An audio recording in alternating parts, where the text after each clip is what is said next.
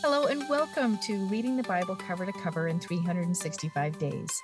My name is Andrea Lendy, author of the book and Bible reader and studier for over a decade, and I'm excited to share some thoughts with you about today's reading. Welcome to day 185 of Reading the Bible Cover to Cover in 365 Days. Let us pray.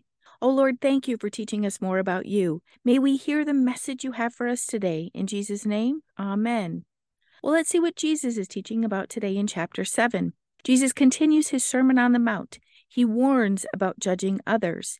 He advises us to take a look at our own faults and shortcomings before we can even see to help anyone else. A couple of my favorite verses are in this chapter, verses 7 and 8. Keep on asking and it will be given you. Keep on seeking and you will find. Keep on knocking reverently, and the door will be opened to you. For everyone who keeps on asking receives, and he who keeps on seeking finds, and to him who keeps on knocking, the door will be opened. He lets us know that God is a gracious God, and in verse 11 he says, God gives good and advantageous things to those who keep on asking him. Yes, we truly serve a loving God. As loving as he is, Jesus does give us warnings to follow him closely, or it may not turn out well for us in the end. Ultimately, Jesus desires relationship with us, and no matter what our words say, he knows our heart. He knows if our hearts are truly his or if we are just talking like it's his. May we give our hearts fully to Jesus. Let's see what's happening in the new church in Acts chapter 14. Barnabas and Paul ministered to the people at Iconium. Many came to believe in Christ there, but there were some Jews who didn't, and they made life difficult for Paul and Barnabas. In fact, they wanted to stone them. So Paul and Barnabas escaped to Lystra, 30 miles away. An amazing miracle is noted in Lystra. Paul healed a crippled man, and then the people thought Paul and Barnabas were gods. They even tried to offer sacrifices to them. You can imagine they had never seen anything like this. However, the Jews who were upset with Paul and Barnabas from Iconium made the 30-mile trip to finish what they started. In fact, they were able to talk the people who considered Paul to be a god to go against him. Verse 19 says, But some Jews arrived there from Antioch and Iconium, and having persuaded the people and won them over, they stoned Paul, and afterward dragged him out of the town, thinking that he was dead. It's amazing how easily people are swayed to do such atrocities.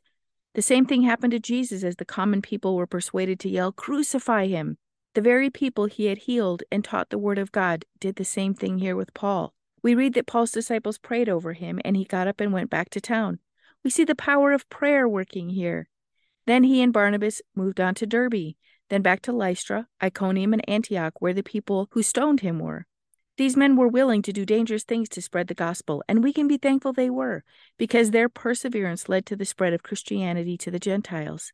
As we read about the beatings Paul took, we begin to understand God needed a man of zeal to spread his word, a man who wouldn't quit in the face of adversity. We praise God that he gave them the courage and faithfulness to continue his word and his work. And we can pray that God will give us an extra measure of courage today too. Well, let's see what's happening in II Chronicles chapter 9. The Queen of Sheba traveled 1,500 miles to see Solomon, which is a long way. She was excited to see him in action, to see him in real life, because she had heard of his wealth and his wisdom.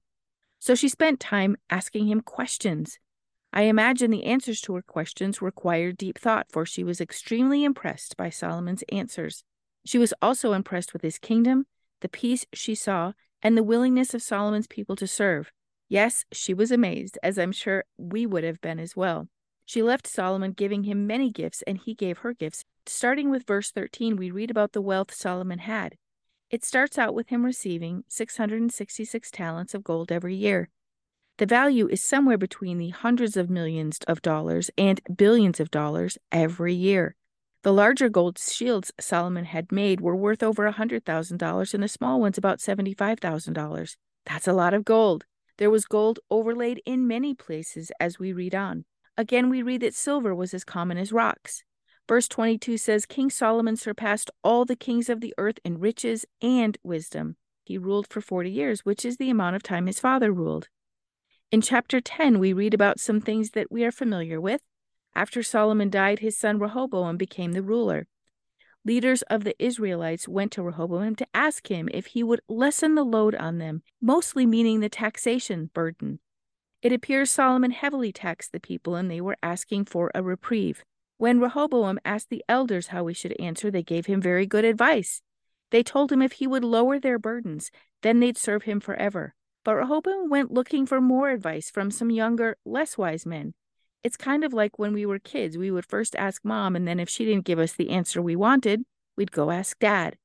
Well, the younger advisors told him to tell the people he would make their burdens even heavier, and the people revolted. When Rehoboam sent his tax collector out to collect, they killed him. Then the 10 tribes of Israel left, and verse 19 says that Israel has rebelled against the house of David to this day. The tribes of Judah and Benjamin stayed under Rehoboam's rule, but the other tribes scattered. Well, let's see what David writes about in Psalm 4. He prays God will answer him. He recalls God's miracle of freeing him when he is surrounded. He may have been referring to when King Saul was pursuing him, and the Lord caused a ruckus with the Philistines, causing Saul to turn back and fight against them instead of pursue him. Even though David writes from a moment of desperation, he still knows the Lord loves him. Verse 3 says, "But know that the Lord has set apart for himself and given distinction to him who is the godly man of loving kindness. The Lord listens and heeds when I call to him." David knows and trusts God hears his prayers. So verse 8 tells us he is at peace. Even when trials and tribulations come, David is secure in God. We can follow his example and stay in peace during the difficulties that we face. Let us pray. Oh Lord, thank you for sending your Son to this earth to teach us more about you. And thank you for the men you brought up to share the gospel with boldness and courage. Thank you for the warriors like King David who demonstrates his complete trust in you. Help us be more courageous, Father. Help us walk into the plan you have for our lives, and help us trust you even more. In Jesus' name, amen. Thank you for walking this journey with me and being a faithful reader of God's Word. I pray that He shows Himself as the God who loves you deeply and cares about every detail in your life. Come back tomorrow for some more thoughts and insights as you read God's Word.